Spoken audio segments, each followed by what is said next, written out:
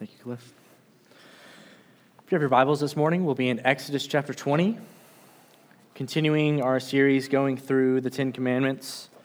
This morning in Exodus chapter 20, verse 13 is our text, the sixth commandment.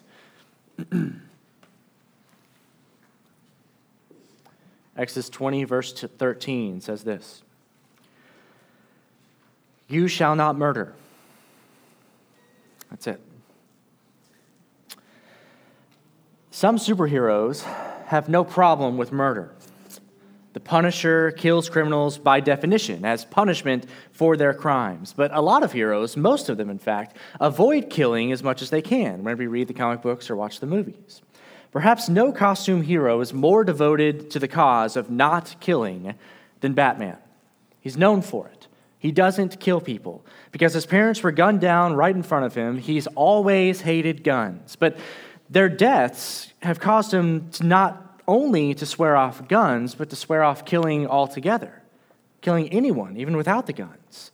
He thinks that if he were to do this, if he were to start killing his villains, then he would become just like his villains. He'd be no better than they are. He's afraid that once he crosses that line, he won't be able to go back, that he'll kill more and more for lesser and lesser reasons until he eventually truly becomes the villain that he knows he's capable of being. And I think that's admirable for a fictional character to come to that conclusion, that he's going to do and act that way. But there's one problem with Batman's no-killing rule. Batman is a murderer. For someone who has a no-killing rule, he kills a lot of dudes. He excuses himself every time somehow because he says, I don't actually murder them, I just let them die. They happened to die while I was in their presence. I didn't kill them. But when you let someone die after you push them into a vat of acid, I think that's murder. I don't think you get to say, well, I didn't kill them, the acid did. The fall killed them. I just happened to be the one who pushed them. He killed them. If you crash a train and leave them on it to die rather than saving them, you killed them. So even though Batman thinks he hasn't, Batman has broken the sixth commandment. He's a murderer. My question today is, have you broken the sixth commandment? Are you a murderer? It might be simple for you to reflexively say, no, I haven't killed anyone. I am not a murderer. You can look at it, you can see how I say that Batman is an unintentional murderer, but a murderer all the same, but you are confident that you are not in the same boat. You haven't pushed anyone into a vat of acid, at least not lately. But I think, as you'll see this morning, that you shouldn't be so sure about this. So today, we're going to examine God's command not to murder by answering the same four questions that we have for every commandment so far. First of all, why is killing someone wrong? Why is murder wrong? Why should we obey this command? 2, how do we break this commandment? How are we murderers today? 3, how has Christ fulfilled and transformed this commandment for us? And 4, what do we do now to obey this command today in light of all that Christ has done for us and through this commandment? So the first question we have to answer this morning is the most obvious answer in our minds, maybe of all the questions that we've asked yet. Why is it wrong to murder people? But the fact that I think the question has such an obvious answer in our minds doesn't mean that we should skip over the question, just skip past, yeah, murder's obviously wrong, let's get on to something else that we might not necessarily agree on. Because I think a lot of the time it's the implicit beliefs that we have, the things that we assume that we actually need a better understanding of. We have to ask and answer the question, why is murder wrong? So we'll have a better understanding of how we might avoid this same sin today. As easy as it might sound to avoid killing an innocent person. So why is this wrong? Why is it wrong to murder? Well, murder upends the natural order and the natural design of God. God designs, he gives life, so we now shouldn't take it. He breathes into Adam, he animates the dust, so now who are we to suffocate that breath? After the great flood, he told Noah that murder would actually forfeit your own life if you commit it. Genesis 9, verses 6 and 7. Whoever sheds the blood of man, by man shall his blood be shed. For God made man in his own image. And you be fruitful and multiply, increase greatly on the earth, and multiply in it. So do you see there how contrary murder is to the plan of God for his earth, for his creation? The first command he gave to Adam and Eve in the Garden of Eden, the first covenant he made with Noah after the flood, after he's restarting the human race, was he told them, be fruitful and multiply. Make more humans. I need more of you filling the earth. Fill the earth with people. And you can't do that and also kill people at the same time. Every murder you commit is one more birth that you've got to have. And even the math on that eventually starts to break down. A murder takes like no time at all, at least I assume not. But birth is 9 months plus. You can't fill the earth and also be murdering people at the same time. Murder directly contradicts God's plan for his creation. But it also contradicts God's plan for how his creation is supposed to relate to itself, how his people are supposed to relate to each other. I've referred a few times throughout the series to the tables of the law. The first table, which has the first 4 or 5 commandments, and it deals with how we are to love God. And then the second table, which has the rest of the 10 commandments, and it deals with how we are supposed to love each other. So it's wrong to murder because you can't obey the second table of the law, how you are supposed to love your fellow people, if the first thing that you do is kill them. Try honoring your father and mother after murdering them. You can't do it. Actually, don't try that. Don't give that a shot. Take my word for it. You can't do it. But if you were to kill them, there is no way that you now could go back and honor them. It doesn't matter if you don't steal from someone, if you do steal their life. They can keep all their possessions, but if you take their life from them, it doesn't make any difference.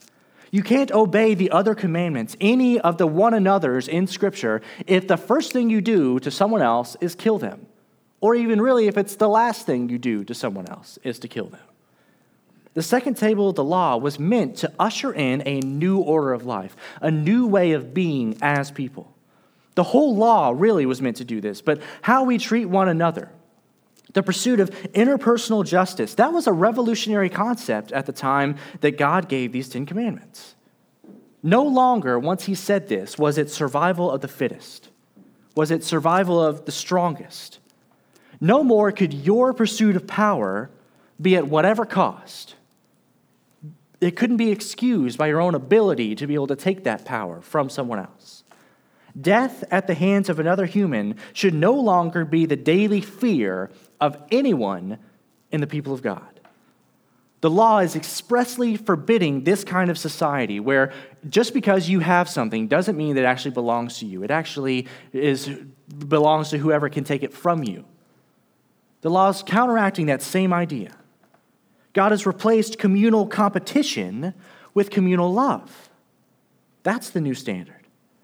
And all of that community is built on the basic fact, the basic idea that no man should take the life of another. Murder is wrong because it upends the natural order. It's the opposite of how God has planned for his world to work. It keeps you from obeying the other commands. You can't do anything else if you're murdering people. And it denies God's new standard of communal love from one person to the next.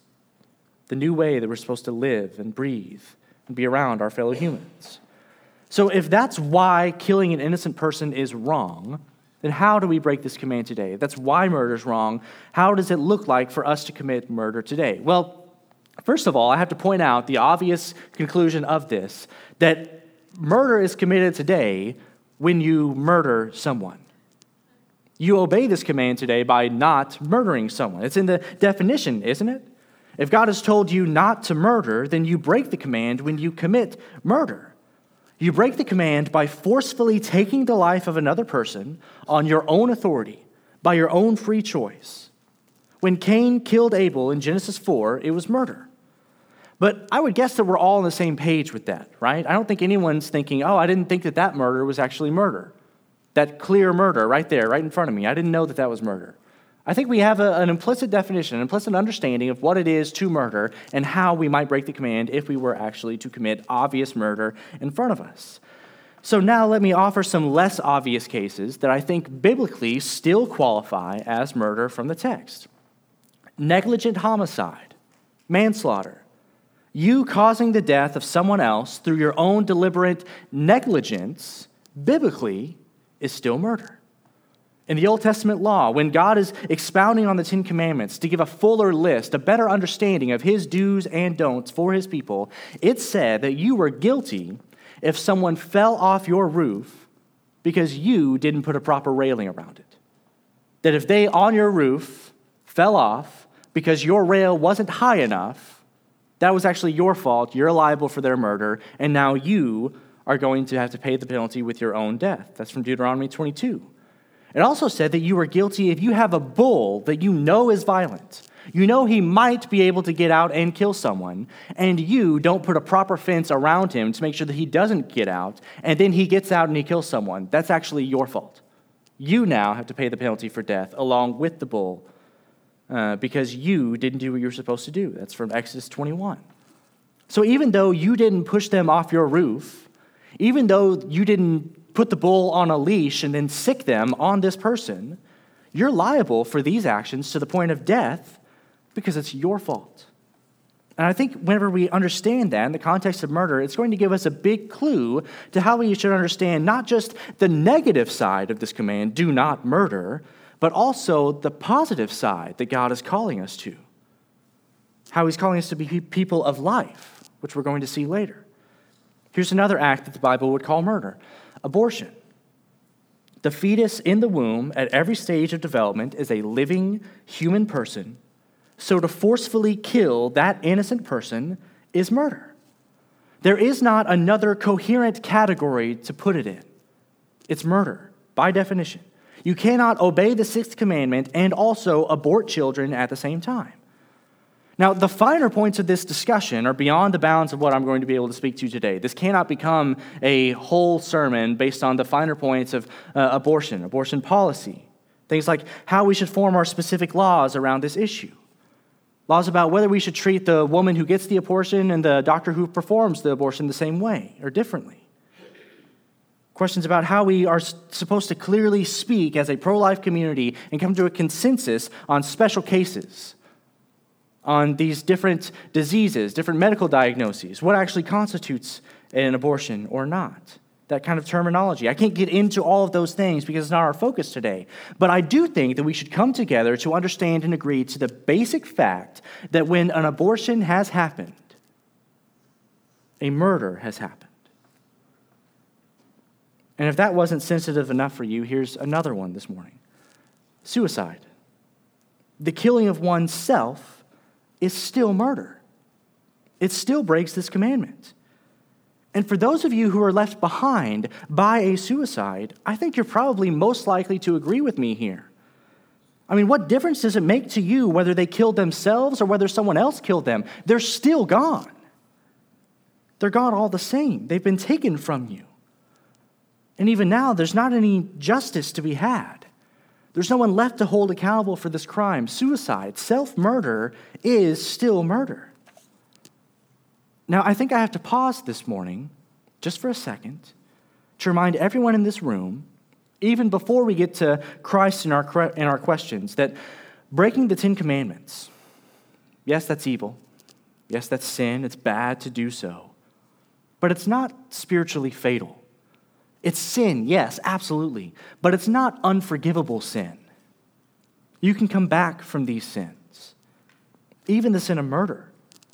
So if you are a murderer in the room, and I think we're going to expand that definition in a moment to include all of us, if your negligence has led to someone else's death, if you've had an abortion, or maybe if you've pressured someone else into one, if you're thinking in your head right now about a loved one who committed suicide, I want you to know that the fullness of forgiveness is available even for people who do these things.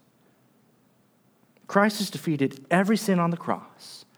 There is not an asterisk there that says, except for you, in your case. The hope and promise of forgiveness is open to murderers, just like it is for all lawbreakers. And I think that's going to be really important for us to remember when we see in a moment how Christ has transformed this command for us. But now that we've seen some examples of biblical murder, let me offer two situations of killing which may not be murder. And these distinctions are why the old translation in the King James Version, thou shalt not kill, is actually not as precise as it needs to be. It's better to say thou shalt not murder. It's less than ideal to translate that word as kill rather than that word as murder. And the first reason is, the first example, the first situation is the death penalty. The governing authorities killing a guilty person, especially for the crime of murder itself, wouldn't fall in a biblical category of murder. Remember what God said earlier, whoever spills man's blood, by man shall his blood be spilled. The Old Testament law mandated the death penalty for certain crimes. And that standard is actually upheld in the New Testament, where the sword is given no longer to the church, to the people of God, but to the state to be able to carry out God's justice. So someone justly receiving the death penalty, that's not murder. Now, that on the other hand doesn't necessarily mean that you have to be pro-death penalty in our current system today. Again, that's outside the bounds of what we're doing here. But it does mean that theoretically there is a scenario in which the death penalty can be carried out in which it is not murder. The other situation that I want to draw your attention to would be wartime actions, self-defense. A soldier on the battlefield is not necessarily committing murder even when he takes someone else's life, even when he kills. God commanded Israel to go to war. There are some causes that are worth fighting for. I think there are such a thing as just wars. And when you're on the battlefield, it's kill or be killed. So wartime killing is not automatically murder. Again, though, due to the complexities of modern life and modern warfare, I don't know that this actually gives us that much direct guidance when it comes to the complicated ethical questions of unjust wars or of immoral orders that you've been given. All we should take from this is that it means that Christians can be soldiers without necessarily breaking the sixth commandment. It is murder if it is forcefully taking the life of another person on your own authority or free choice. If it doesn't meet that criteria, then I don't think we can confidently say that it's murder. So now that we know how the command is broken in the most literal sense, the most direct sense, let us turn to how Jesus has fulfilled and transformed this commandment for us. Our third question on the sixth commandment today. Christ's fulfillment of this command, as I think we'll see, is one of the more powerful fulfillments that we'll see throughout this entire series on the Ten Commandments. Jesus never murdered anyone. And yet, Jesus was murdered. But I don't think we can just check that box and say, well, Christ fulfilled this command, no deaths at his hands. I think we have to remember that he himself was killed unjustly. He was murdered. He wasn't the killer, he was the killee. And at the end of his life, it would have even been justified for him to lash out, to kill in self-defense, right? He makes that same point explicitly in Matthew 26, verses 53 and 54. It says, do you think that I cannot appeal to my Father, and he will at once send me more than 12 legions of angels? But how then should the scriptures be fulfilled that it must be so? He's saying, even as he's being arrested, even as he knows he's going to the cross to die for the sins of the world, he's saying, if I wanted this to be a fight, if I wanted to kill rather than be killed, I could. That's a fight I win every time. We even now would look back on it and say, well, that's self-defense. He was at the point of death. He would have had every earthly justification to take the lives of the people who were trying to take his life. And yet, he never does that. He's being wrongfully killed even though he's innocent. And yet he refuses to murder. He allows himself to be killed so the scriptures would be fulfilled, so his gospel would be accomplished. Jesus fulfilled this commandment. He allowed himself to be killed, not so that he could take life, but so that he could give it freely. He said, no one takes my life, but I lay it down of my own accord. John 10:18. And he later said that this act of giving his own life on the behalf of other people is the greatest act of love that he could possibly commit. John 15, verse 13. Greater love has no one than this, that someone lay down his life for his friends. So you see, by him dying rather than killing, He fulfilled the command in its fullest sense, and he showed his love for you, the one for whom he died. And I think this act of love is amplified by the fact that he died for someone like you, someone like me. Romans 5, verses 6 through 8. For while we were still weak, at the right time, Christ died for the ungodly.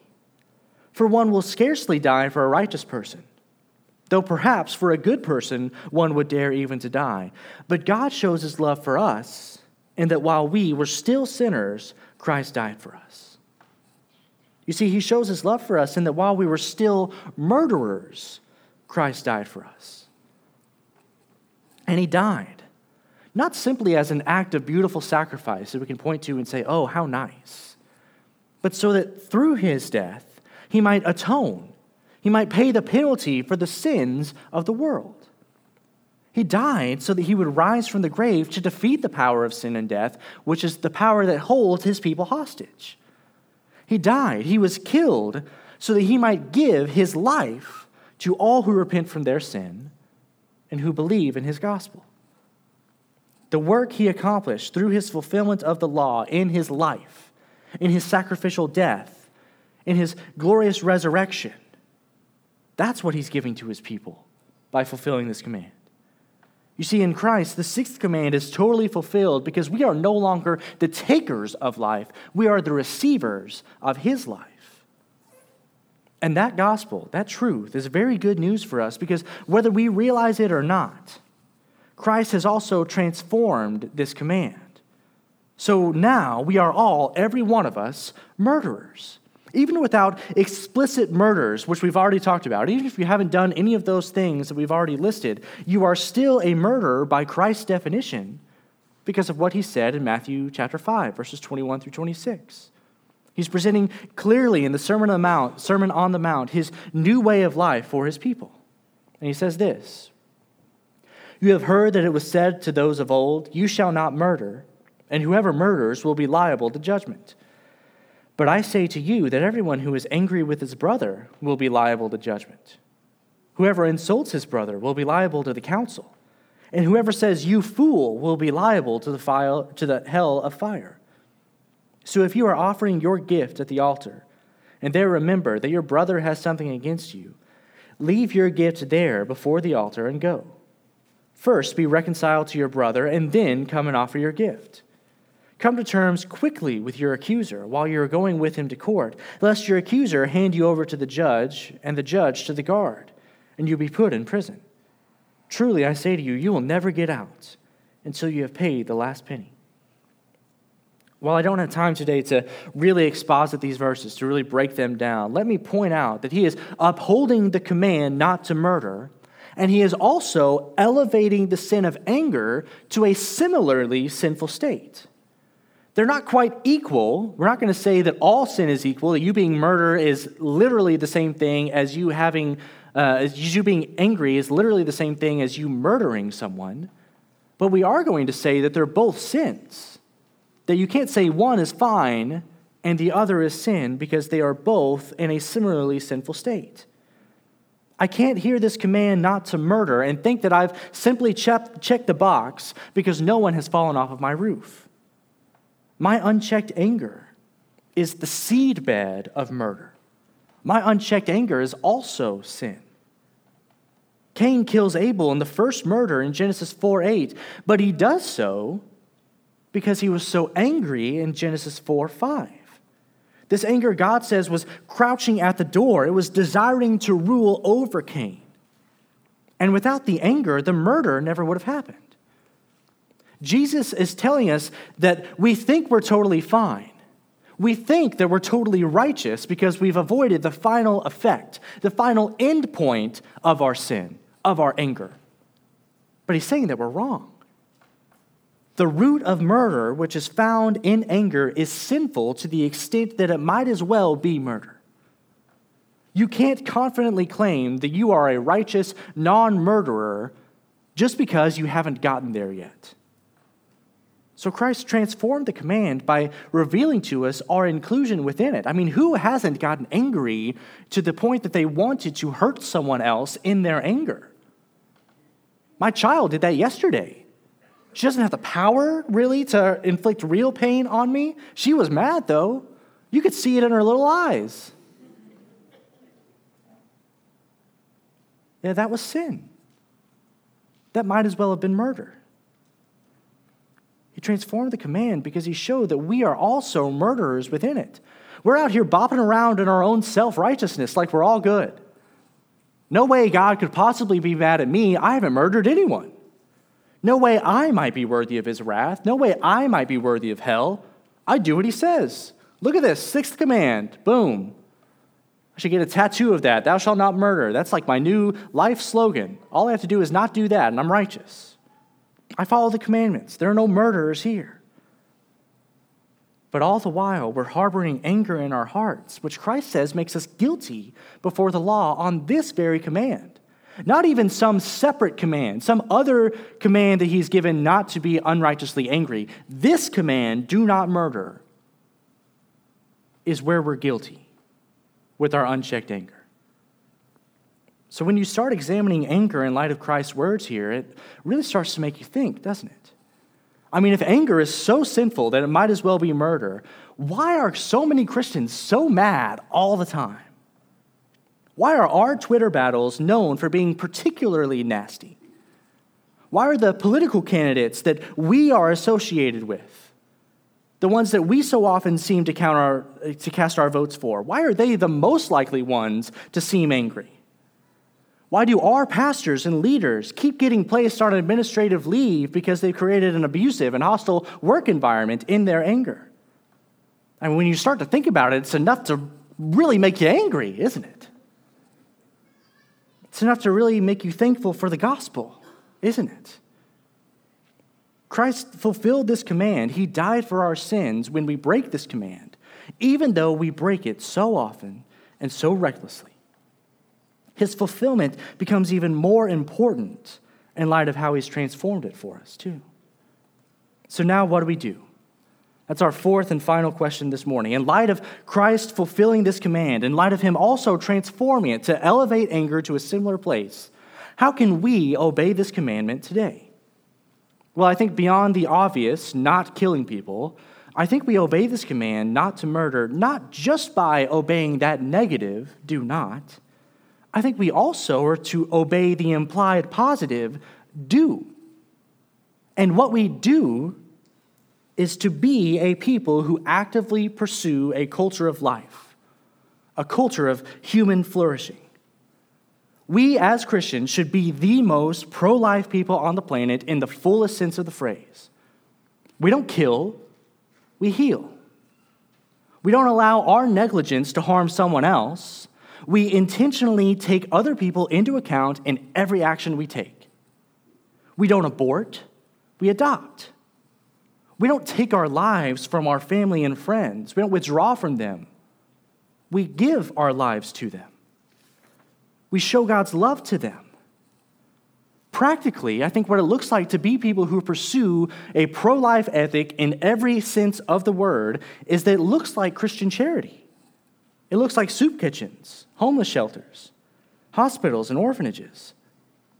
It's policies and beliefs which put people over things, which put people over money. We seek the good of the people around us and ourselves by pursuing the things that lead to life and by avoiding the things that lead to death. So if our doctor tells us to quit smoking, I think as Christians we do it.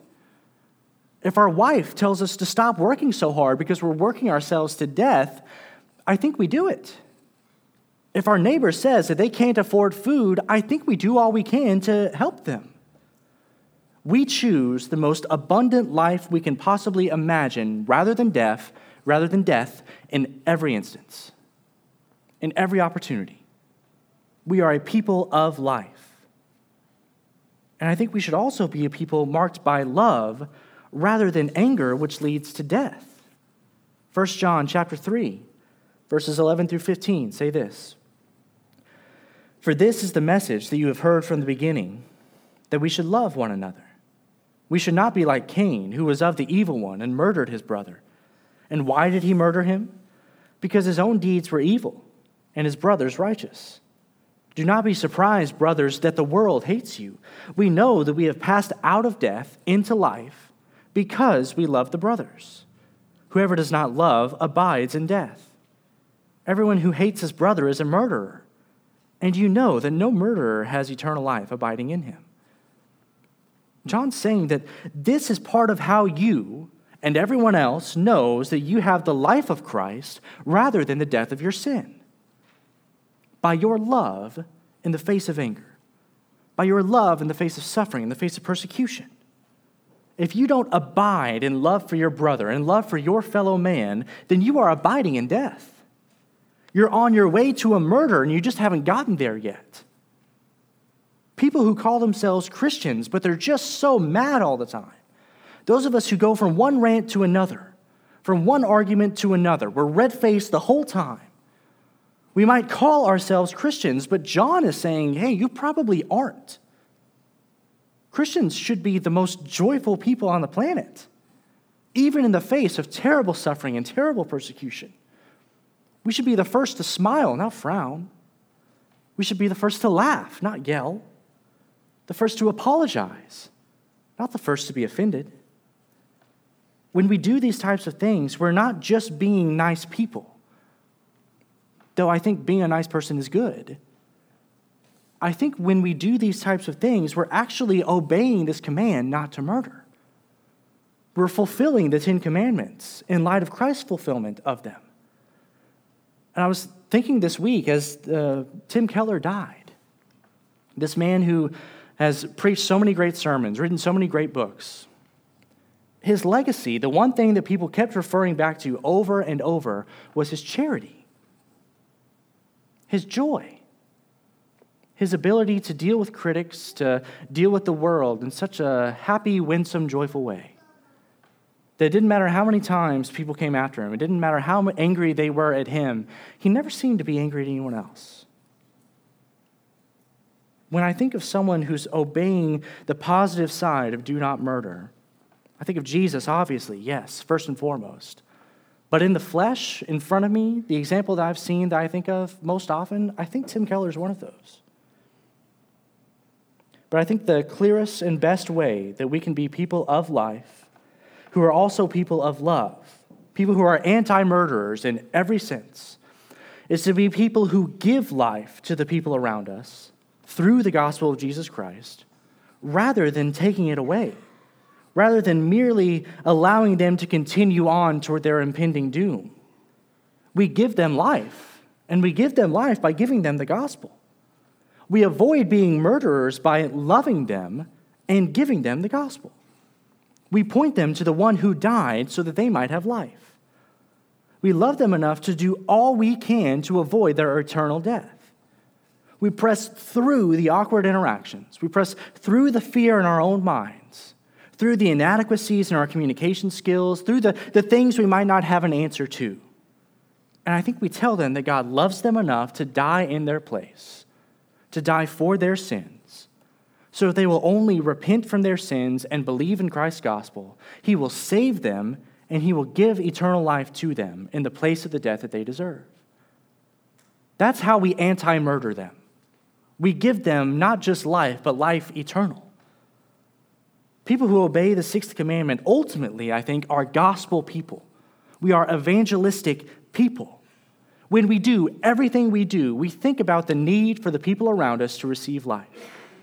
So our decisions as a church should reflect that. Our decisions as moms and dads, co-workers, should reflect that. Our daily decisions and our mundane conversations, I think they should reflect this hope that we have that we might be able to give life to them. And when we are people who live in a culture of life, pursuing the flourishing of everyone around us, when we are people who are marked by love rather than anger and death, when we are people who share the gospel at every chance that we get, that's when we truly will obey God's command not to murder in the fullest sense. That's when we can confidently say, yes, this command, that's a check mark for me. I don't murder. I give life. And I give life through the gospel. Let's pray. God, thank you for this day. Thank you for all that you've done for us, Lord. Thank you for the chance to be able to gather with your people, to read your word with your people. Thank you for this command that we no longer have to live in fear of murder, fear of being murdered. Thank you for this command that shows us a better way, a fuller life. Thank you for sending Christ to fulfill this command, to be one who not only doesn't take life, but one who gives it. Thank you even for the transformation, showing us that this painful seed of our anger and where it might lead. Help for us to be a people who are pro-life in every sense of the word, a people who are anti-murderers, a people who don't live in anger but live in joy, people who don't murder the people around us, but we do give your gospel to them. Help for us to be that as individuals. Help for us to be that as a church. And help for us as a church to work to be that as a culture. We love you and we thank you for this command. In Jesus' name, amen.